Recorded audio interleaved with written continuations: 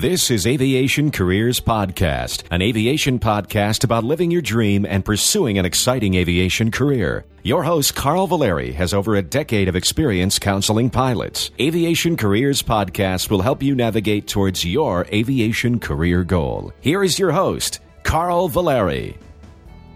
Welcome to Aviation Careers Podcast. Many Air Force pilots transition to a career as an airline pilot. Some have successful careers as a general aviation pilot. Dave Kaufman is an accomplished pilot who has taken his experience as an Air Force fighter pilot flying for the Thunderbirds and has built a successful general aviation business. Dave describes how he made the transition from flying fighters for the military to his current general aviation business. Dave's a contract pilot, flight instructor, and mentor pilot, specializing in assisting pilots fly solo in complex aircraft by using his many years as a single-seat fighter pilot. Dave, welcome to Aviation Careers Podcast. Oh, thanks a lot, Carl. Good to be with you. Yeah, and you know, we spoke before, and if you want to hear Dave's full story about his incredible career in flying for the Thunderbirds and having a catastrophic afterburner explosion, you know, we talked about that in episode 30 of the Stuck Mike Avcast, and I'll have links at Aviation Careers Podcast to that interview. But today we want to talk about careers and helping folks learn how to move from an Air Force career into the civilian world, and also the benefits of an Air Force job and working just in general, flying for the military, all the different military forces. But first, before we start, you know, Dave, just a quick background. How did you get your passion for aviation? You obviously are very passionate about flying. Yeah, it sure is. It came at a very young age. The farthest back I remember is just in my teen years, and I actually was in a careers class, I think in ninth grade, and one of the things we did, we lived in Atlanta at the time, and the course, we actually went out and visited what used to be Dobbins Air Force Base in Atlanta, and I can remember driving or riding onto the base, and it must have been in a van or something, but looking up and seeing an F-105 coming into Dobbins and pitching out to land. And I thought, wow, that looks like fun. And I think from there on, the spark was lit. And, you know, that whole day we spent looking at airplanes and being in simulators and that kind of thing. And from there, one thing led to another. Wow, that's great. It's and then you wound up at the Air Force. And how did you actually apply? I mean, how did you go through that process? Well, I on through high school, I continued my interest, just reading everything I could find, all the way, you know, flying magazine, books, everything, until the time that I was 16 and decided and learned that I could start to learn how to fly then. So I started my flying career at 16 and got my, kind of like a lot of guys probably, got my pilot's license at 17, and then shortly thereafter I was going to college at Florida Tech in Melbourne, Florida, and they've got an aviation college, and I earned most of my ratings there. And about midway through my college career, I thought that the Air Force looked like a great opportunity to me to fly the best equipment, and so there I started to apply. And I went, well, I did is I went and I visited a local recruiter and started me on the process. And it sounded like a really exciting process. We spoke before, but you went from beginning, you come in the door and you say, I want to be a fighter pilot, and then something happens, and then you become a fighter pilot, and then you transition to the Thunderbirds, the U.S. Air Force Demonstration Squadron. But you don't just walk in and say, I want to be a fighter pilot. There's a little bit of a process there, and it's not automatic. It's not just going to happen. You can't just say, okay, this is your job, from what I understand. How does that happen? I mean, there's a selection process, I assume? Yeah, well, as you might imagine, everything in aviation is very competitive, and it's no different in the military, probably even more so in the military. But once you start down that track in the military, everything you do is evaluated. Since I went to a regular 4-year college as opposed to the Air Force Academy. I needed to go to officer training school. So that was a 3-month program where you're evaluated and basically taught how to be an officer, because you have to have a degree in order to be an Air Force pilot.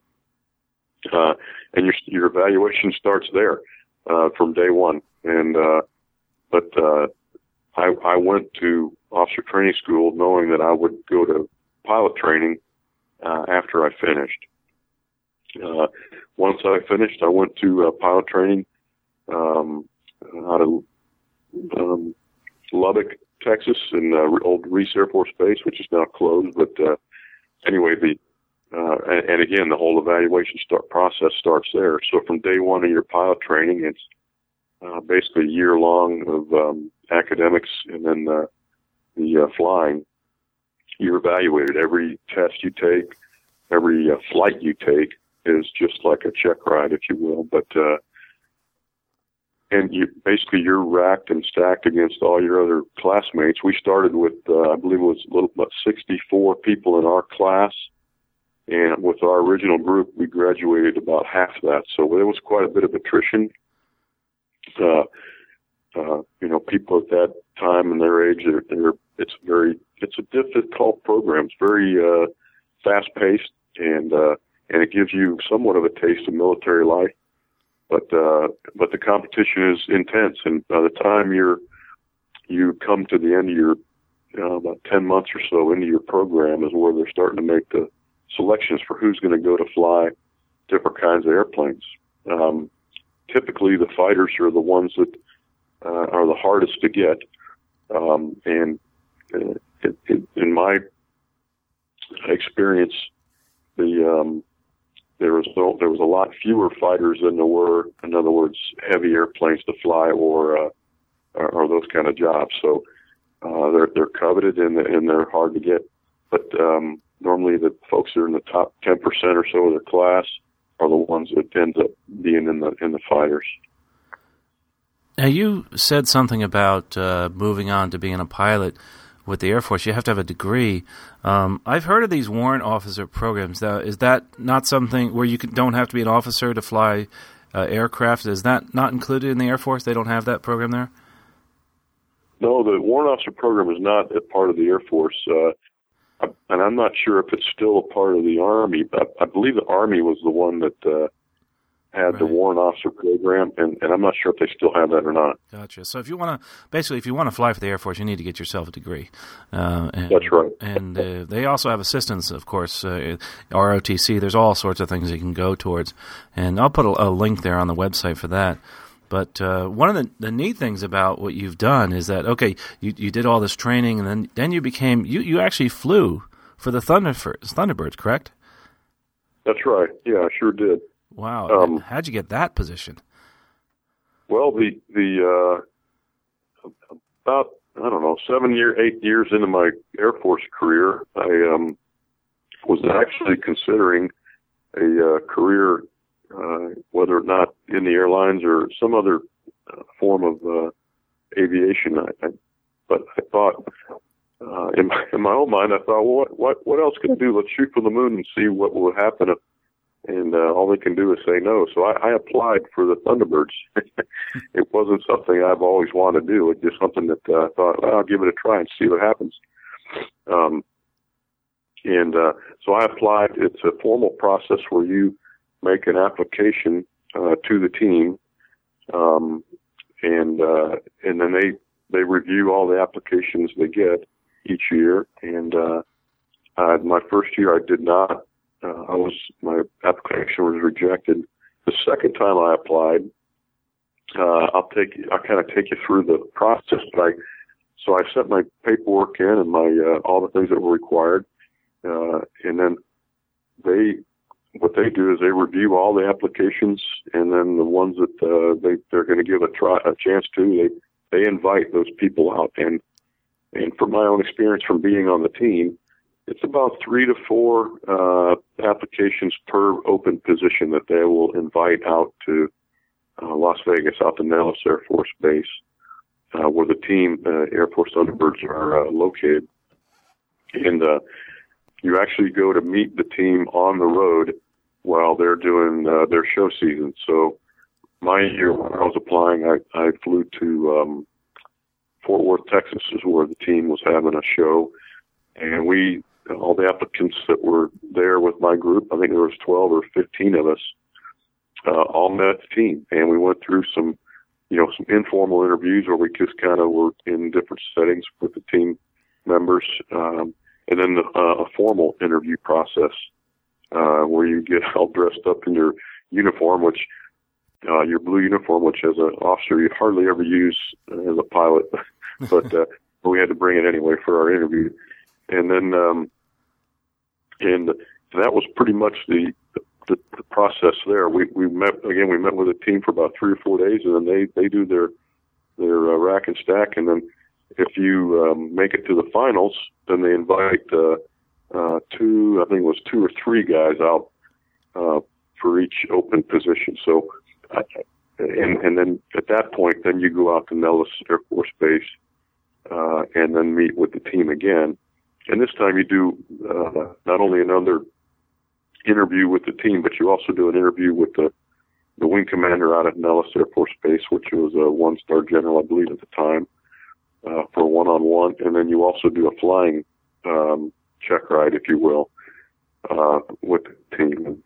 And through all those things, and they make their determination. And a couple weeks later, I found out I was selected as a solo pilot with the team the next year. So that was a fun time. Wow. Now, explain, like, if I'm watching the show, what does a solo pilot do when I'm watching the show? Where would I look for the solo pilot? Sure. Well, the officers on the team, the ones that fly the demo, there are 6 of them. There's 6 airplanes in the demo, and there's 4 that they refer to as the Diamond. So when they take off, the first airborne are 4 airplanes that fly around, it looks like a diamond, and the next 2 airplanes that take off, there's a number 5 solo and a number 6 solo, and the solo pilots, typically what they're trying to do is to demonstrate the maximum performance capabilities of the airplane, while the Diamond are demonstrating the formation qualities of the airplane and of the pilots that fly in the Air Force. So I felt like I got to do the fun job, because not only did as a solo do you get to max perform the airplane, but you also do fly some formation in the 6-ship Delta. Once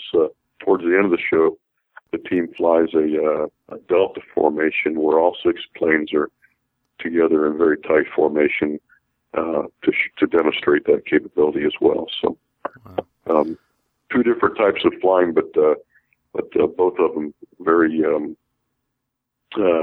useful in displaying the capabilities of the airplane to the public. Well, I tell you, that sounds really cool. And to transition to our next topic, to help people understand their career aspirations and their goals and understand what they need to do.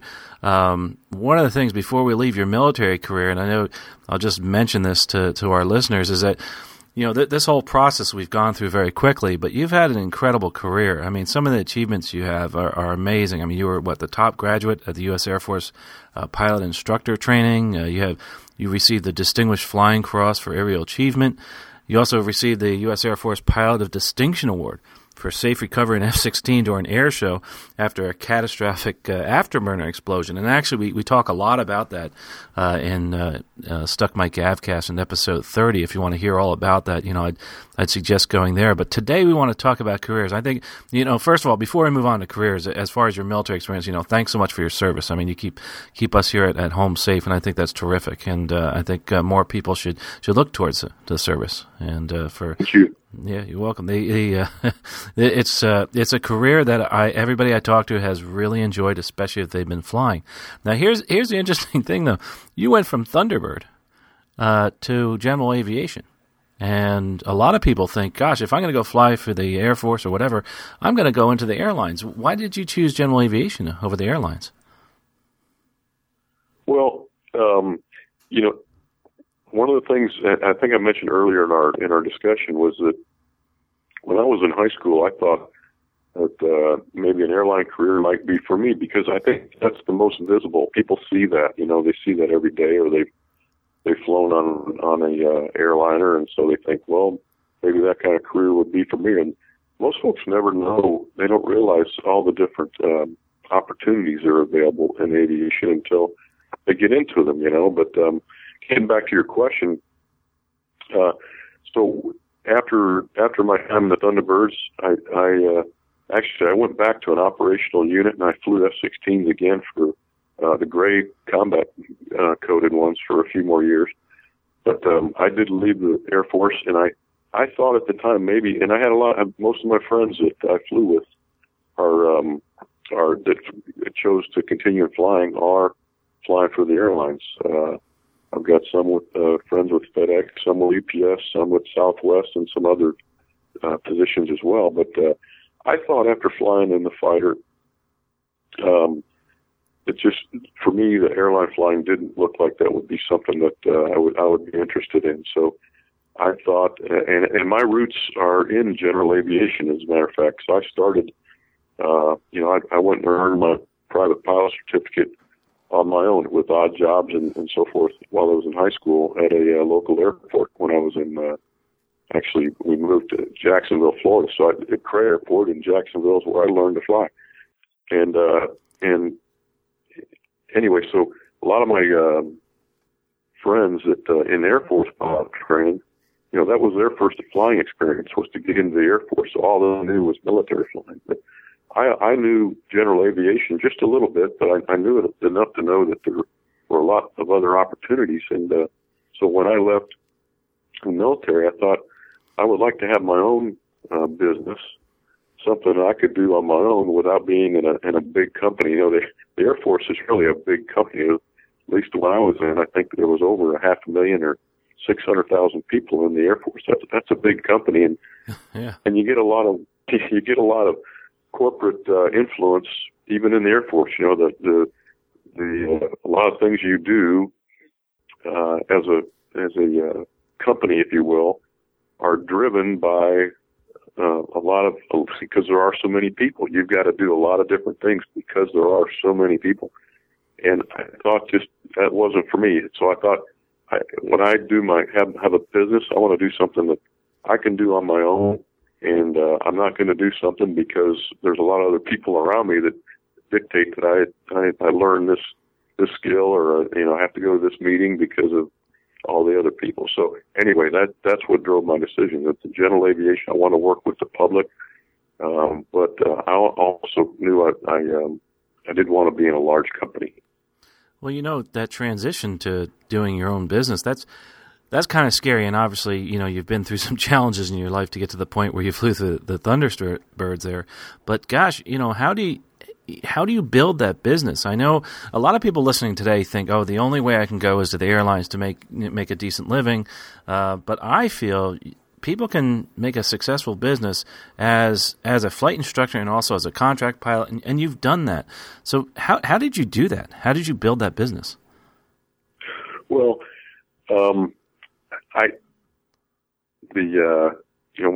one advantage that I have is that I retired from the military. I'm not collecting a check at this point because I ended up serving in the Air Force Reserve. So the way the military retirement system, I'll just do this briefly, but if you're a reserve officer and you'd serve the required time, you don't get a retirement check until you're in your 60s. Well, I'm not 60 yet, so but if you serve on active duty for at least 20 years, then you get a check as soon as you retire from active duty. That is one, advantage as a military officer. If you get out of college and let's say you're 22, 23 years old, you go into the Air Force or Navy or whatever, and you fly. If you serve 20 years, at age 42 or 3, you're going to start earning a check. Now, that check is not as a mid-level officer. You don't get a check that's going to be enough that you could live on as part of the family. But just the same, there is a check there for you every month, and that is something that can consider. If you're considering your own business or you want to do something else, after you get out of the Air Force and involves flying, that's a way. Now, for me, I've been fortunate enough that I've had the right kind of jobs where, in other words, I've got a position right now where I've got a client who pays me well enough to manage his airplane and fly with him. At the same time, I can also go out and do contract work or instruction or whatever else to allow me to do some other things. So it's one of those things. I just give the credit to God. I mean, it's put me in the right positions and to where I could flourish and do the things that I enjoy, and at the same time glorify Him. Well, that's such a terrific story. I think people realize that, you don't have to. I think we all think we have so many fears. I worked as a contract pilot and I loved it. You worry, or a lot of people worry about where's the next paycheck going to come from. But I think relying on your skills and your ability to get out there and hustle like you've done, sounds like you have your hand in a lot of different things. And if something happens to one of them, you're going to continue on. You're going to move forward. And I think that's one of the fears and having faith helps too. I mean, you just have to have, faith in yourself and the fact that you can do this. You can find the next job, and you can't sit there and worry about it. For the people that really worry about that a lot, I think sometimes the best thing to do is to work for somebody. But it seems like you've taken things into your own hand, and you're able to make. And I want to stress this: is that you actually are making a living doing this. You're able to feed yourself and your family. Absolutely. Yeah, and that's important. I mean, that's because I think that the wrong impression here is that flight instructors you can't make money. I've actually done fairly well with instructing, but you have to have your niche, and you've done that. You have actually built this niche, and I think it's around like the Phenom 300, the 100. I think the Citation. Now you moved yourself into that niche of flying those certain jets, and how did you go about doing that? How did you would you just show up one day and say I want to fly the Phenom and then rent one? Well, when I was considering this business, Carl, it's a good point that you bring up. I looked at who did I, where do I think my skills lie, and what kind of people do I want to work with, and at the time, kind of the craze, a few years ago with these single pilot certified light jets, and I thought, what a great way for me to move into doing something I like with my own business, and to be able to work with people who are transitioning from, whether it's a turboprop or a light single engine airplane to their own turbojet, twin engine jet. And so I thought that's what I'm going to do. So I had all my instructor certificates and had all the jet time, from the military, and I had a lot of time instructing. And one of the things I didn't mention was I spent before I went to the Thunderbirds, I spent almost 3 years instructing at a pilot training base in jets. So I have a lot of experience instructing in jets, and so it kind of, all kind of came together for me to be able to move into that field. Now, how did I get into instructing in the Phenoms in the Citation?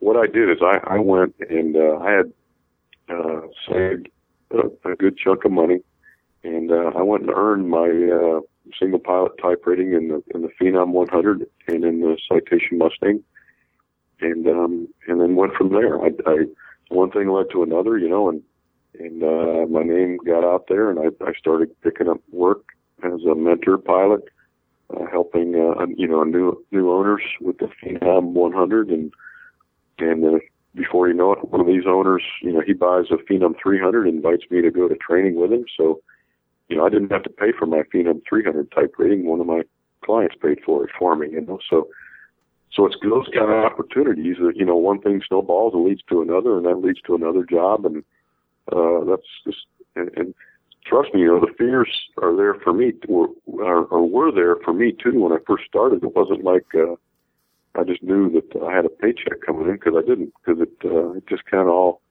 came together. But one opportunity, leads to another, and that's how it goes, Also, the fact that you had some experience in the past, I think it helps you. Everybody has fears, but it keeps your confidence up. Say instructing as an F-16 or a T-37 instructor. Now, a lot of our listeners have written in. They're military pilots, and they're looking at transitioning to a career. And like you, they don't want to go into the airline route like most people do.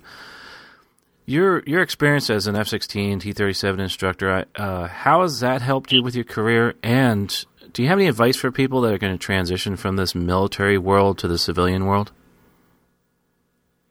Well, what I would say is it can be, if you've just flown in the military your whole career and you don't have any civilian experience, I would say start slow. Look, you can't, preparation is the key. So, as far out as you can feasibly plan, begin to read as much as you can about general aviation. Learn and start to earn those ratings that you need to earn, because as a military pilot, you typically don't have the ratings that you need to move into a civilian career. So give yourself the time in order to get those ratings and instructor certificate if that's what you're interested in.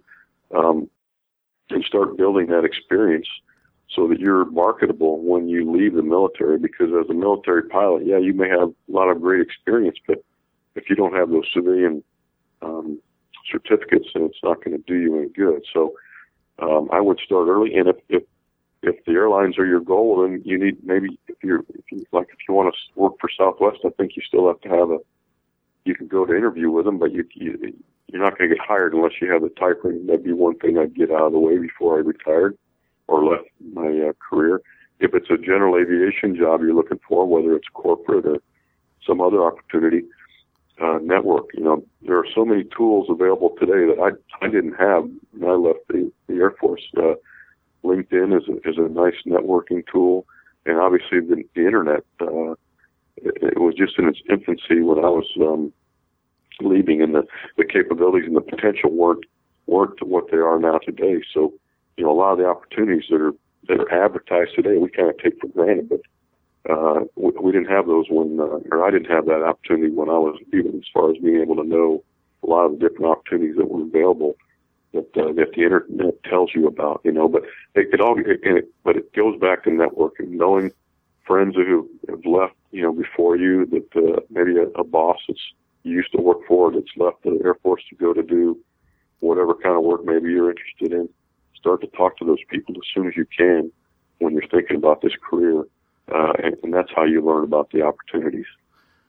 And as I was listening to you, it sounds like transitioning from a military job is similar to these people that are changing careers midstream. That preparation before you leave is very important. The networking and getting your ratings out of the way, before you leave this secure, whether it's a military job or it's a civilian job, is to actually finish those ratings. It sounds like that's the advice you're getting, and get your ducks in a row prior to leaving, because then you won't have that income anymore, and you want to get all that out of the way before you leave. I think that's some great advice. That's terrific advice for everyone, not just the folks transitioning from the military to a civilian career. We're coming up on a hard break. I know you have to fly soon, and you're actually going off to what are you flying today, by the way? Well, I'm in Lexington, Kentucky today. We had a trip up from Charleston yesterday and a few stops in Illinois and then back here in Kentucky. And then today we're headed back to Charleston. And then tomorrow, believe it or not, I'm headed down to Brazil, going down to the Embraer factory in Sao Paulo, and we're going to I'm helping a client pick up a brand new Phenom 300 that we're going to bring back to Florida. Wow, that sounds really cool. Love to hear about that experience at some point. I'd like to keep in touch and listen to how that goes. That'd be really neat to see and hear about. But before we go, just one last thing. What advice would you give to a young person who's looking at starting out in this career? They're looking at you saying, wait a minute, you're a Thunderbird pilot. You've done all this, and you've been a military fighter pilot. But, can I do that? I mean, is that something that, as a listener or anybody else out here listening who's young, and, how do you get to that point? How do you get that confidence and say, hey, yeah, I can do that? I'm laughing because I was that same person, you know. I was the same person who bright-eyed and bushy-tailed and went into a new field and thought, I looked around and looked at all the neat things that you could do and thought, gosh, could I ever do something like that? And so I've been there, but I would just say work hard. You know, you got to work hard, and it doesn't come just because somebody hands it to you on a plate. That's not going to happen. You got to work hard and know your stuff, and it's every day. It's not just for check rides. You know, it's every day. Every day you fly is a check ride, and look at it that way, and know to the best of your ability what you're supposed to know, and apply yourself. And you can't force yourself into those opportunities. I give all the credit to my Lord and Savior Jesus Christ for providing those opportunities. I didn't manipulate myself into different jobs. They just the opportunities presented themselves, and you know, if you're prepared and you've worked hard, then you just might find yourself in one of those opportunities, and looking back and going, "Gosh, how did I get here?" But that's how it happened for me. Well, Dave, that's some great advice to end on. And, you know, first of all, I really appreciate your coming here to speak with the folks. And if they have questions, if you don't mind, can I forward them to you? And then you can answer them, maybe come on again sometime, or just write us an email and I can read them to the audience? Absolutely. That'd be great. And if I've got a website, if they just want to type in my name, that'll direct them to my website. But my name, DaveKoffman.com, DaveKoffman.com. Will take you to my website, and it's got my email as well, and my Twitter, if they're interested, is DKoffmanF16. That's my Twitter tag. But I'd love to interact, and if folks who got questions will be able to answer their questions as well. Well, we'll put all those links on our website, Aviation Careers Podcast. Again, Dave, thanks so much for being here, and again, thanks for your service, and hope to hear about your adventures in the future. Well, thanks so much, Carl. It's been a pleasure to be with you. Moving on to the next segment of our show, we'll go to some of the questions and answers to some of the questions of our listeners. We have quite a bit of feedback here, and the first question comes from Todd. Todd writes in, says, Carl, I enjoyed your last podcast and appreciate you and Tom answering my questions about building multi-engine time. By far, my favorite podcasts were the ones featuring Tom, as I am interested in corporate aviation. Thanks for the kind comments there, Todd. Tom Wachowski is the person he's referring to, and he's been on the show a few times. He was in episode 14 to discuss a career in corporate aviation also. He was in episode 23, by far our most popular, about speaking about why not to become an airline pilot. So if you get a chance, check that out, episode 23, why not to become an airline pilot. But getting back to Todd's question, he has a few questions for Tom, and since Tom's on the road and he's been doing some recurrent training, I sent these questions along to him, and what I'll do is I'll read the questions, and Tom was nice enough to record some answers to those questions. So the first question, what is the most important quality that a corporate flight department looks for in a prospective candidate? And I would give 3 answers to that using the acronym FAA. So F would be fit. The corporate pilots rather, that I've known and spoke with and talked to today, they want to know that the people they're hiring are going to fit with the team. They're going to get along with the people, the company culture. And a lot of corporate companies have sometimes they call them success factors, or they call them maybe goals, but they want to make sure that you as a corporate pilot candidate will fit into the culture and those factors and those goals so that you'll help, add value to the company and make them successful. The A, the for FAA, A is for attitude. They really want to make sure you can get along with everybody. That's not just the pilots, but that's also your maintenance and your support people, as well as the managers that you're going to be flying around, as well as the executives that you're going to be flying around. And the really good corporate departments will actually have some of the executives interview you to make sure that, they sign off. And the final A is for abilities. they want to make sure if you're going to apply for a corporate job that you can fly the airplane. That means that you know the airplane, that you're willing to learn a new airplane. That means that you know the regulations. That means that you're familiar with the types of operations that corporate flight department operates in, and you've done it or you know how to do it. You have abilities. So FAA, you can fit, you have a good attitude, and you have the abilities to do the job. Question 2, how does Tom feel about paying for your first type rating when that becomes a limiting factor in getting hired? Well, I will say this. I'm not a fan of paying for your type rating. I understand that we all went through and paid for our training, but let me explain and kind of expand on this. I'm not a fan of paying for your own type rating, and here's why. Because if a company will not invest in you, it tells you a lot about the company. Why won't they invest in you? What else won't they invest in? The bottom line is they really don't see value in helping you do your job better for that company. So I'm not a real big fan of that. It also tells you a lot about how the company values you. I mean, if they're not going to invest in you, why do they even need you? Why don't they just go, do charter, hire a charter company or get a jet card membership? It just tells me that they're really not very serious about having quality people on the team. That's not to say somebody who pays for their type rating is not a quality person. What I'm saying is just that a company who doesn't invest in you getting type ratings and training to do your job is amateur.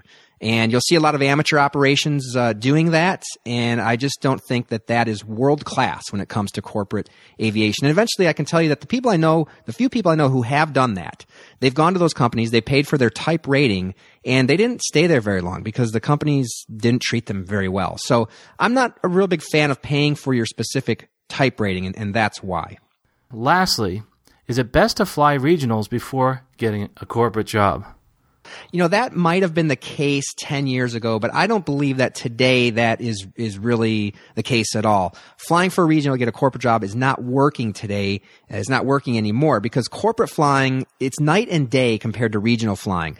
And, 10 years ago when corporate departments really, they couldn't find guys fast enough because a lot of people are going to the airlines and a lot of people are moving up in their corporate positions already. They would take airline guys because they had a lot of experience, and as a lot of new corporations entered the game, they thought 20,000 and 30,000 hours was, really a valuable thing to bring to their corporate flight department.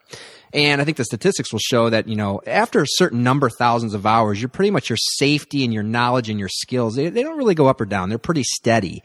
And so these guys who come in with lots and lots of hours from the airlines, a lot of corporations don't really see value in that anymore. The corporate guys as well, corporate flight guys, corporate pilots, they like other corporate pilots these days. And so a lot of times when you are looking for a corporate job, they want to know that you've been in the corporate world, that you know how it works, and and that just makes a really big difference in kind of how you fit and operate the airplane and interact with the customers and the expectations, that you'll be able to meet the expectations that a company would put on you as a corporate pilot. So unless you were going to go, the only way I would say go to the regionals to get, maybe the hours to get a corporate job is if you're willing to go to the regional, fly your brains out, and then take a big giant step backwards in your flying career to jump into corporate. So an example might be you might go to a regional and you might fly their turboprop, and then you might become a captain, and then you might go to their jet as a captain and fly their jet, and you might get 3 or 4 or 5,000 hours doing all that. And by that time, probably, have a decent income that you could live off of. And then be willing to step way backwards into an entry-level corporate job. So maybe then you jump into a King Air job or a Pilatus job or maybe right seat in a Lear type of position, just so you could break the corporate nut so that you could get in and then reclimb that ladder. You can do that. I just think that if the ultimate goal for you is to be a corporate pilot, I would consider staying in the corporate world and make the connections that you need. Because at the end of the day, a lot of corporate people are hired because they've got connections, or at least they're given the interview because they've got connections. So I'm not a big fan. I wouldn't recommend doing the regionals unless you were willing to take that big giant step backwards to break into the corporate world once you've got the hours. Well, thanks to Tom, first of all, for answering those questions for us. And if you have any questions, again, for Tom or anybody else, just please go to our contact page at Aviation Careers Podcast. Now, Todd continues on and asks, he says, Carl, you mentioned you knew a pilot who who was also a practicing dentist. How in the world did he have the time to do both? Well, I'll tell you how in the world he did that. He actually was able to get his degrees and also become a dentist, and then at the same time he was flying. See, now, he was able to be senior enough at an airline. He got in early, and he has I think it was his weekends off, or he's able to get a lot of days off regardless. And on his days off, he's able to practice medicine and dentistry. And what he does is on those, he has a partner in his practice, and so he partners with someone. And as a matter of fact, it's not just dentistry, but anything else. A lot of times I find people will partner with someone else. Say they're doing real estate, and they'll partner with somebody who's doing real estate full-time so that they can help them when they're actually working on the sale. So there is somebody in the office full-time, but they're actually taking credit for that sale too. So yeah, that's how he does that. He works as a dentist on his days off. Remember, as a senior pilot, you get about 15 days off a month, and sometimes you can get more. Todd asked if I can have him on my show. As a matter of fact, we're working on that. We'll try to get him on the show. Of course, Todd's other question is, could I potentially have the time to be practicing veterinarian and be a regional airline pilot? Again, the tough part about doing that, the tough part about actually doing both at the same time is that you have to build the flight time. You have to get on with an airline. Your airline schedule your first few years can be very varied, and you're on reserve. So it might be somewhat difficult, not impossible, but you have to get your ducks in a row so that if you do decide to go to a regional airline, that you can actually have somebody else to take care of your practice while you're not there. And Todd continues on and says, now you got me thinking, Carl. Well, Todd, thanks for that question. I really appreciate it. Our next question comes from Swain. Swain writes in and says, I'm currently 15 years old and a sophomore in high school. Next summer, I plan to begin work on my private pilot's license, which I hope to obtain shortly after I turn 17 next winter. Ever since I was a little boy, I had a passion for aviation. I guess it's in my blood. Both grandfathers were private pilots. I recently started thinking about what I want to do when I graduate from college. I have posted on many forums asking questions, emailed back and forth with Kent Wine from Cockpit Chronicles and many other people. And I'll have the link to Cockpit Chronicles on my website. It's a really cool blog there about aviation. It's an airline pilot talks about aviation. Swain continues, I know it takes a lot of dedication to be a pilot, and luckily for me, I have many years to plan and decide if it's the right path. I also will be meeting with a few family friends who are pilots, one a corporate pilot and the other an airline pilot. My goal by emailing and meeting with these people was to separate some fact from fiction in the industry. I have this tentative plan in mind for the future. Go to college, get a master's in something other than aviation, like entrepreneurship or business. And he says here he's doing pretty well in school, so that should be fairly easy. He's got a 4.0 in Eagle Scout, and he's in honors classes. And by the way, the Eagle Scout will be on your resume forever. That's a great thing to get. He wants to attend flight school after graduating and then build hours as a CFI in pursuit of a regional or cargo job. And then after that, he's going to apply for the majors. He continues, one thing I have gotten frequently is a lot of mixed feedback from forums and other people. One person told me to run away as fast as you can. Another, don't even consider it, you'll be trapped. The thing is, from what I have heard from many other pilots, it can be a completely different story. The people I know love their job and would probably hate doing anything else for a living. I feel like that would be me. It is discouraging for me to hear feedback like that, and it honestly makes me really nervous. I know that aviation could be my niche, but my path, and I really need to take it head on.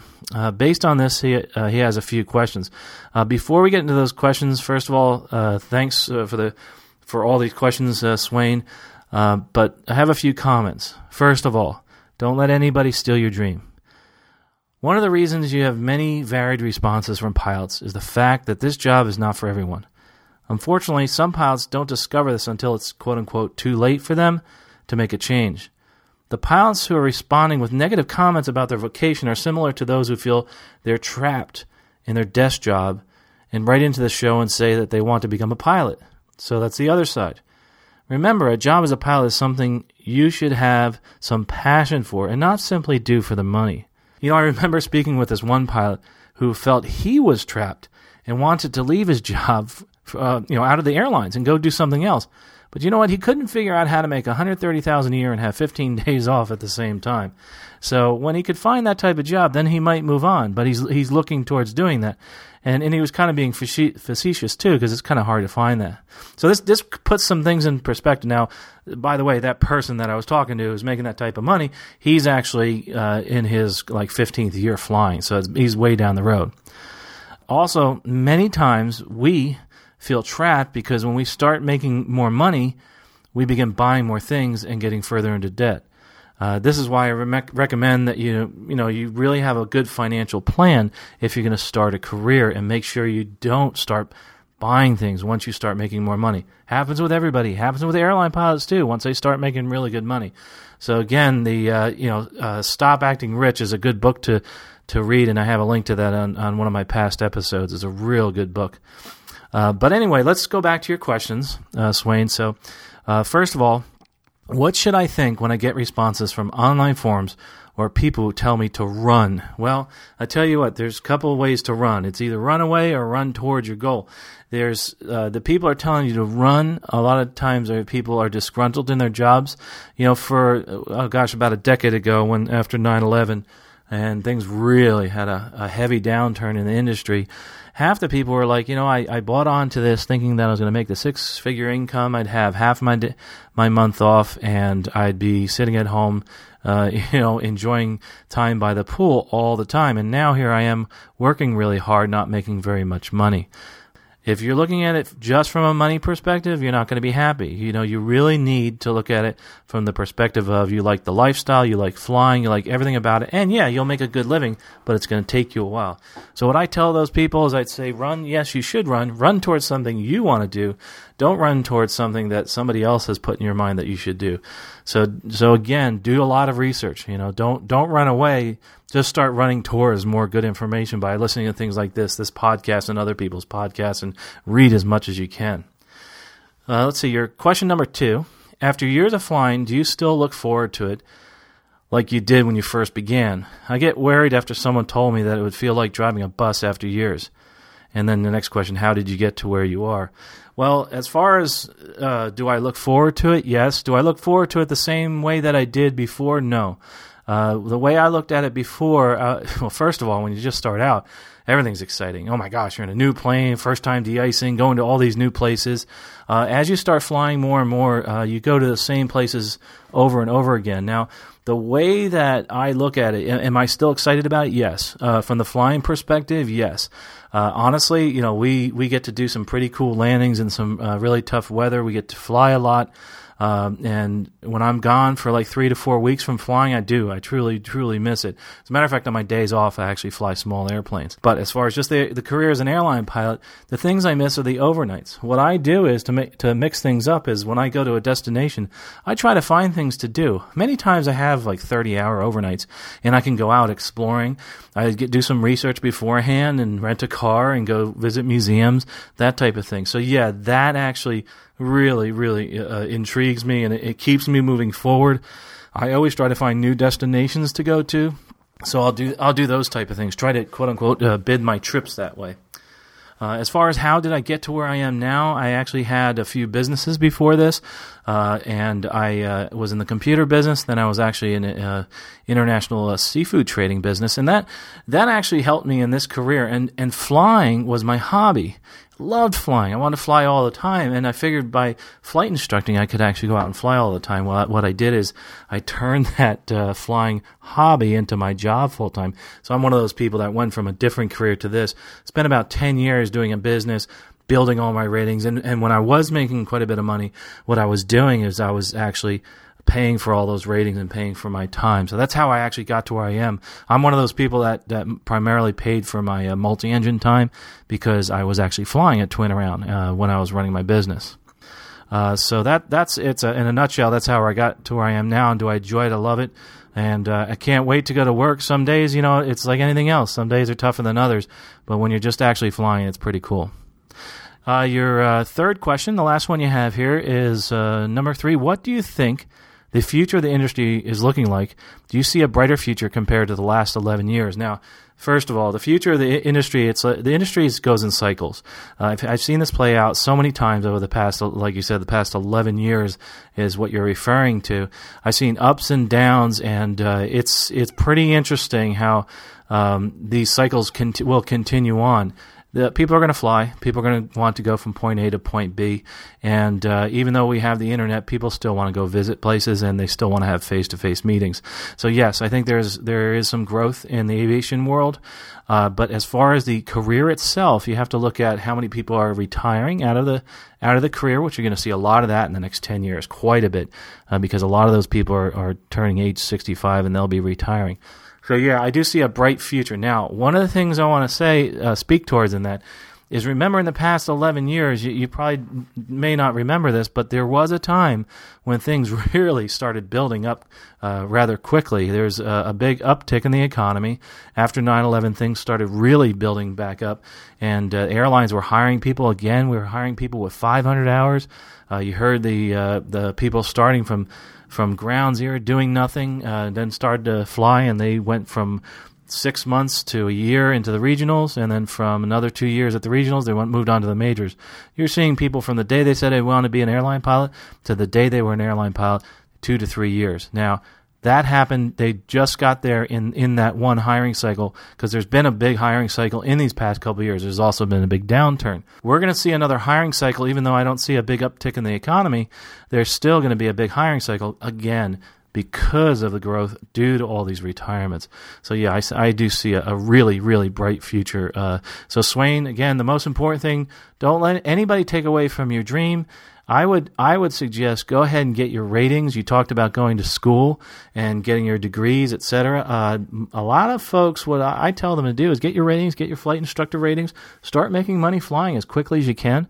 Even while you're in college, once you have all your certificates, they can't take that away from you. And, of course, if you do something wrong, they can. But you can go out and teach on the weekends and at nights.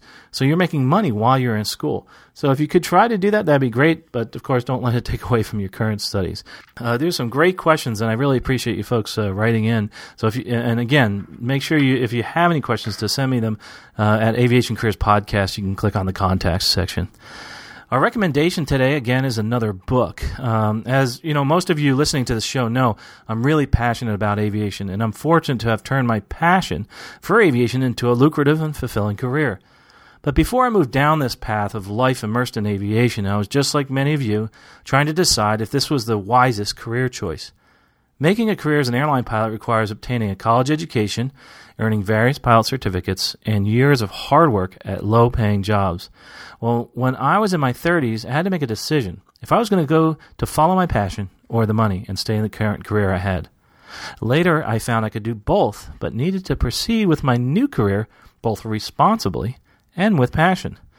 The book Wisdom Meets Passion reminded me of how many different ways we look at our career choices. Reading the book reminded me of looking through, one of those 3D glasses where one eye is passion, the other eye is wisdom.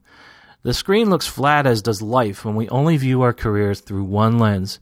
But when we open our eyes to passion and wisdom simultaneously, we then see a beautiful, three-dimensional, and engaging picture of life.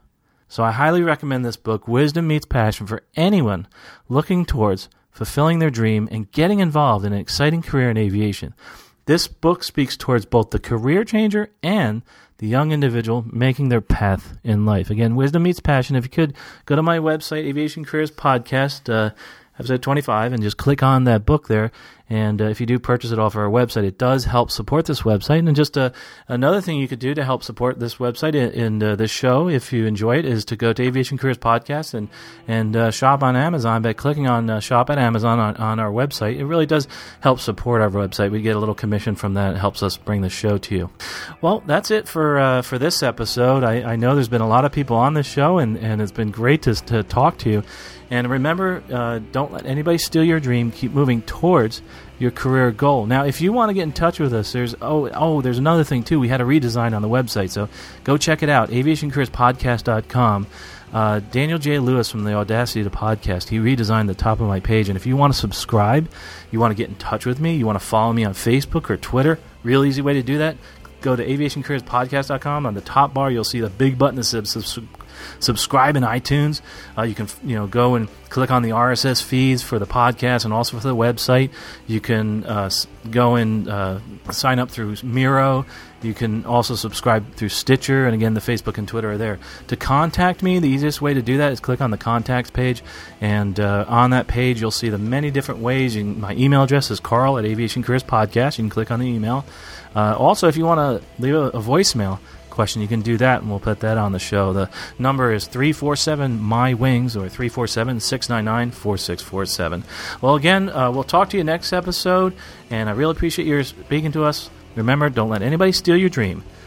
You have been listening to Aviation Careers Podcast, an aviation podcast about living your dream and pursuing an exciting aviation career. This aviation podcast is produced by the Valeri Aviation Corporation. Although host or guests may receive compensation for products and services discussed in this podcast, compensation never influences our opinion. Before purchasing any product or service, you should always do your own research. Music by Billy Wheeler. All rights reserved.